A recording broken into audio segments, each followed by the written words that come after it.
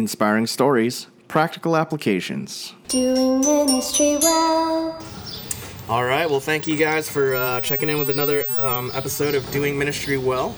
We're again here just doing another quick interview in the U of N cafeteria campus. So we've got, I think this is a water machine turning on and off and birds chirping, but that's just how it goes. And today I'm honored to have Dennis Feringer on the show with us. Dennis was my School of Photography teacher back in 2008, and Dennis, I've just learned so much from you, and I really appreciate you, so thanks for being on the show. Thanks for inviting me. Dennis, I'm just trying to think of a specific story. I really feel like the thing that I've really learned from you is just how to do things with excellence. I think that a lot of just times in Christianity where we just kind of don't expect good things from God, and I remember the first time just walking into the classroom and seeing just real high quality photography equipment ready for the students, and just the staff that you brought in, and you just really do things with excellence, and it just really showed that you cared and that you believed the Lord for good things, and that's something that I've really learned from you, and I'm really honored to have been able to partake in, so thank you for that, Dennis. Thank you. Dennis, how long have you been doing ministry? I've been in ministry in missions since 1974. I was involved in local ministry in Bethlehem, Pennsylvania with my home church before that. So it's been about 41 years total. Okay, excellent. And what are you doing currently? I'm leading the School of Photography 1 and 2 here at the University of Nations in Kailua Kona, Hawaii. And I appreciate your coming over from the island of Oahu to come to our island, the big island here. Yeah. But I'm part of Youth of the Mission by being with the University of Nations. So we're one of the locations out of more than 600 spots in over 165 nations, teaching right now in more than 90 languages. Right now, it's only English for me. Yeah. Excellent. Yeah, tell me a little bit about those. I know a little bit about these, but tell our listeners about those schools of photography. I don't know very many places in the world, Jim, where people can learn photography from a Christian viewpoint. In other words, if Christ were our contemporary, how would he treat people if he took pictures of people? If he ran a business, how would he run his business? What would be distinctive about him as a photographer? And I think sometimes I imagine what would my life have been like if I had been born in the Andes, Peru, before photography had been invented, but had the same sort of giftings from the Lord. And I'm very grateful for the technology that we have today, but it's a question of, do we use it for good or do we use it for evil? Right. So I believe that because God's a communicator, he's called us to be communicators, and because he does things with excellence, although he's modest in the book of Genesis. He said it was good, he said it was good, he said it was very good. God's very modest in that. I think he's called us also to excellence in what we do for him and for others. Yeah. In your 41 years of ministry, what would you say one of the highlights has been in that time? Well, I think that one of my callings as a photographer is to try and show people that God is using regular people with regular jobs, and by regular jobs I mean just about any job that's not immoral, can be used for the kingdom of God. And so I've met people who told me they were in missions because they had seen some of my photos. And I'm not dealing with hired models. I'm not dealing with people who look perfect in the world's terms of beauty. But when people can identify with someone who's a plumber, electrician, mechanic, someone who can write well, others' ministry skills. The reason why I'm in photography as long as I have been as a Christian in ministry since 1974 is because I saw a list of over 200 skills that were needed in missions, and twice on that list, not just once, photography was listed. Excellent. What would you say that one of the biggest struggles in ministry has been, and how have you overcome that? Well, I'd say for me it's two struggles. They might be related. Martin Luther said that one of the biggest weapons that the enemy uses against us as believers in God, believers in Christ, is discouragement. And I think we're all prone to that, but I think that there are times when you have to just keep putting one foot ahead of the next, whether or not you get accolades from other people or encouragement that you recognize as such. And that can be practical, it can be a hug, it can be finances, it can be an email that someone uses to show their appreciation. And especially the last few days, as my class has been celebrating 40 photography schools in U of N, I've gotten a lot of affirmation just in the last 48 hours or so from a variety of people, not just here locally, but around the world. But having grown up with two parents that were both perfectionists, it's been a struggle for me because I look at verses that talk about be perfect as I am perfect. Some other translations say be mature as I'm mature. But the idea that I could never measure up to all the teaching that I've had in my life, and I've been a believer since I was 5 years old. It's been a long time, and I'm still learning, still growing. But it's that aspect of I could never measure up. My dad let me mow the lawn one time. I didn't meet his standards, so he never let me mow the lawn again. I wasn't exactly heartbroken about that. But that was sort of typical of growing up, and unless I got all A's, I was being lazy. And so for me, it's been a struggle with perfectionism. And some people say that for a perfectionist, the first 90% of a job takes 90% of the effort, and the last 10% takes the other 90% of the effort. So I try not to in any way harm my students by making them feel as though they need to be perfect to measure up to some standard that I have. But it's been a relief to know that in God's eyes, He's more concerned about doing all things as unto Him and not just pleasing people. Yeah. So, of course, if I'm doing pictures for someone else to use, I want to serve them well. But most of all, I want to serve well because of Christ's example. That's good. That's good. Yeah, the show, this is kind of the culmination of the show is these three questions. It's just, what are three practical tips that you would give to our listeners on how to do ministry well? I think one of the things, particularly for us as Americans, having grown up with a heritage of independence or even rebellion as a nation historically, is that I think that we tend to be sometimes cutting ourselves off from others in the body of Christ, other believers. And I know for me, having been involved in charismatic renewal since the early 70s, I began to see a breaking down of denominational walls, so it really matters very little to me today what sort of background people come into in the body of Christ. But I think there's that aspect of being relationally tied to other people. I try to get staff and guest speakers who are very different from me. So the students have that advantage. In a lot of college or universities, you'd have one person for a course, and if you had some sort of chemical reaction to them, Right. just suck it up, just tough, just grit your teeth and go through it. But I think there's an advantage in having a variety of people that you're exposed to, and I think it's also important to expose yourself through reading on the internet, other things like that, Christian magazines, to viewpoints you may disagree with, and not just only be reading things that you already agree with. Because I think that certainly when we see the life of the Apostle Paul, when he was in his day, he was aware of what the worldviews were, what the philosophies were. Right. He wasn't just in some sort of spiritual bubble. And certainly working on a Christian campus here, there is that risk for all of us. Sure. That we don't want to get out of the spiritual bubble where everyone loves and accepts us. And just want to stay in that now and have heaven as icing on the cake somehow. So I think those are a couple aspects. So with that, I think there's going to be that iron sharpening iron aspect that we read about, Proverbs, that idea that when people are stressed, when I'm stressed, how do I respond? Am I going to be growing in Christ? Am I going to own up to my shortcomings? Am I going to look to Him to help change me to be more like Christ?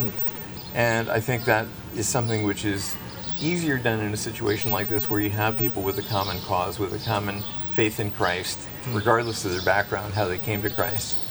But I think there's that aspect of how can we serve together despite what the world would see as sometimes insurmountable challenges. Yeah. And in our school right now, we have 10 nations represented out of 16 students. Wow. My first student left today for Nigeria, going back to a country that's war-torn. And so when he shares, when others share, you get a piece of their heart for where they've come from and what their part of the body of Christ has been like before they came to a place like this. It's sort of an idyllic, in many ways, an idyllic setting compared to a country at war. Sure. So there's that rubbing up against other people. And how do you deal with that so you can use it for the sake of the kingdom and not just some sort of self-help program where I want to be a better person, therefore I'm going to read this book, or read this article, or something else to be a better person. Right. I think a lot of it's going to come relationally. Yeah, that's good. That's good. What's served as an inspiration lately? Has there been a book or a resource or something you've seen on YouTube? Anything? What's been really inspiring you lately? There's a lot of things that inspire me, but most of all, as we were praying for each other in the School of Photography today before students leave here, 16 students, 5 staff, It's the aspect of seeing people as jewels and really having a sense of how God has already made them very special and being able to appreciate that. And by nature, I'm a very critical person, and that's something that I've been trying to be changing in. It helps to have a wife who can help me change in that, most of all the Lord helping me change. But to be able to appreciate the people around you and the giftings that they have, the strengths that they have.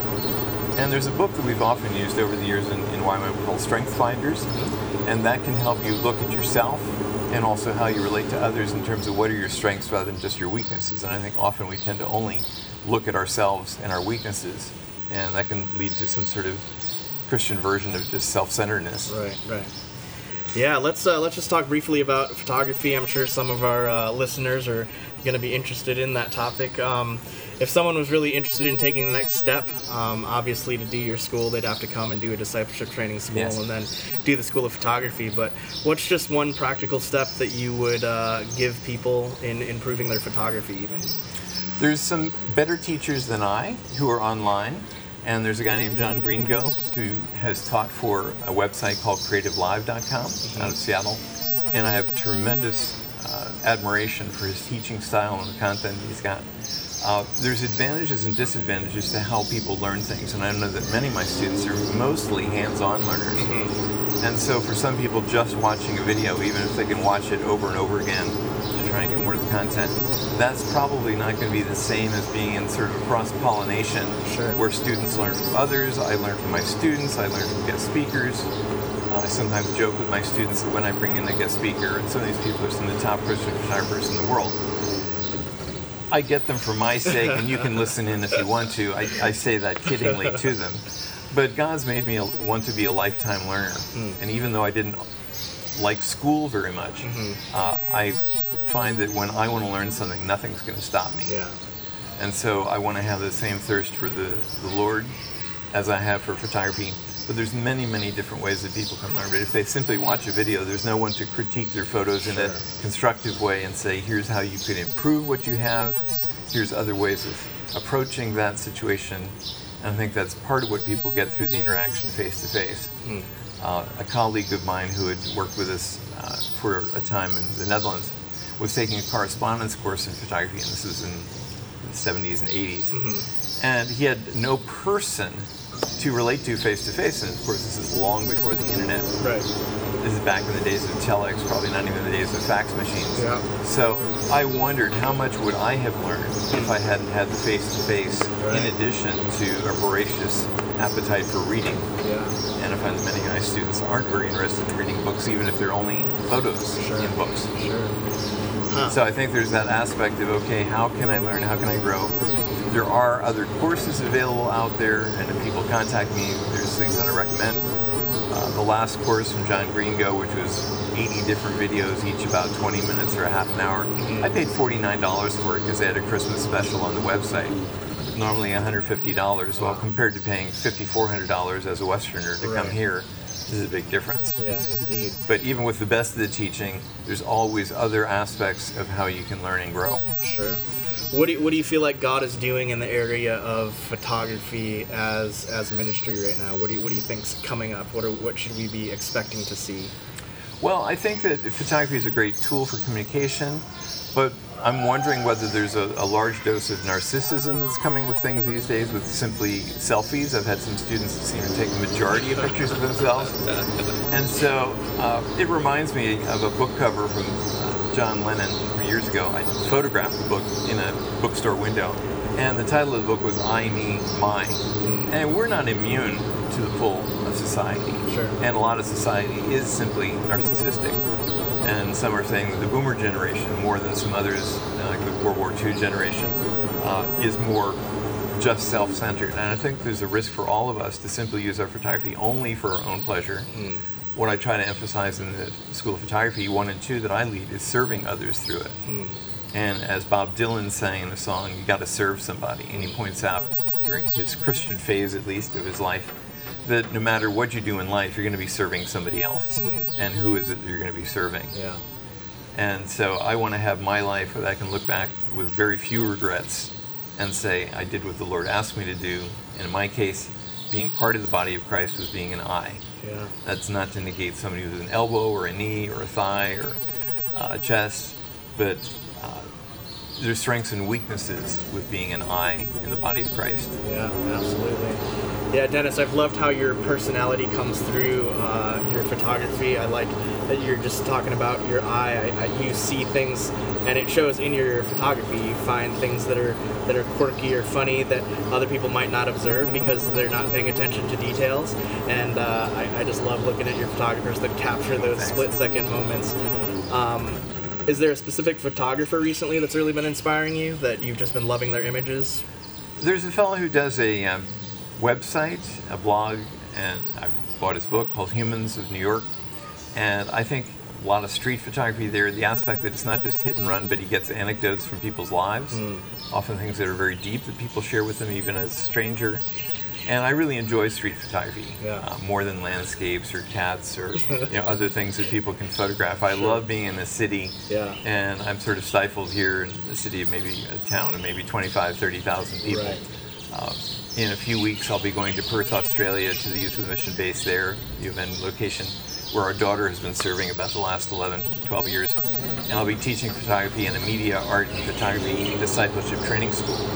And so they'll have a certain group track, as they call it, out of the group that's total for the DTS students to be able to learn more about photography.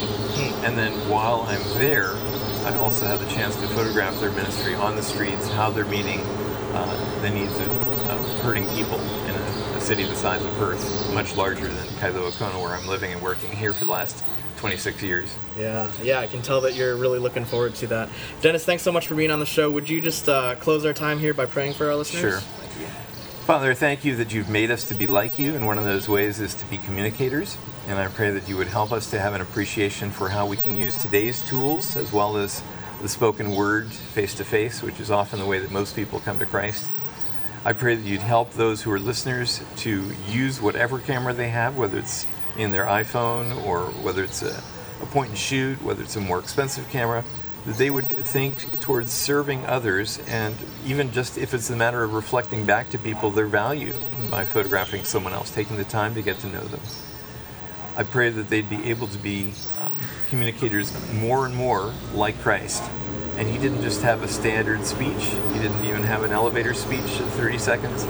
But you see that each person he relates to in ministry, we have a record that he's not just treating them as an object for a formula or a recipe for coming to him, but he treats each person as an individual. And I pray that as photographers, as listeners, we would be able to see the value in others like that and realize they're probably going to be with Christ or apart from Christ for all eternity, and to have a seriousness about the moments that we have in this life.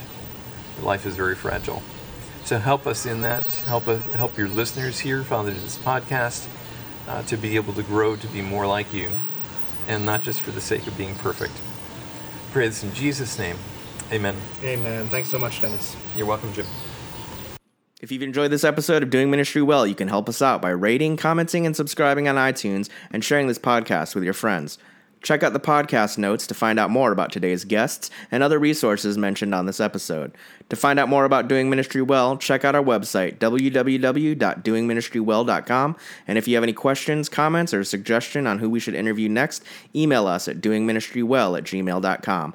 To find out more about me, your host, visit my blog at www.jimjessbaker.com. That's www.jimjess.baker.com. All links are Amazon affiliate links, and help us out when you make a purchase through them.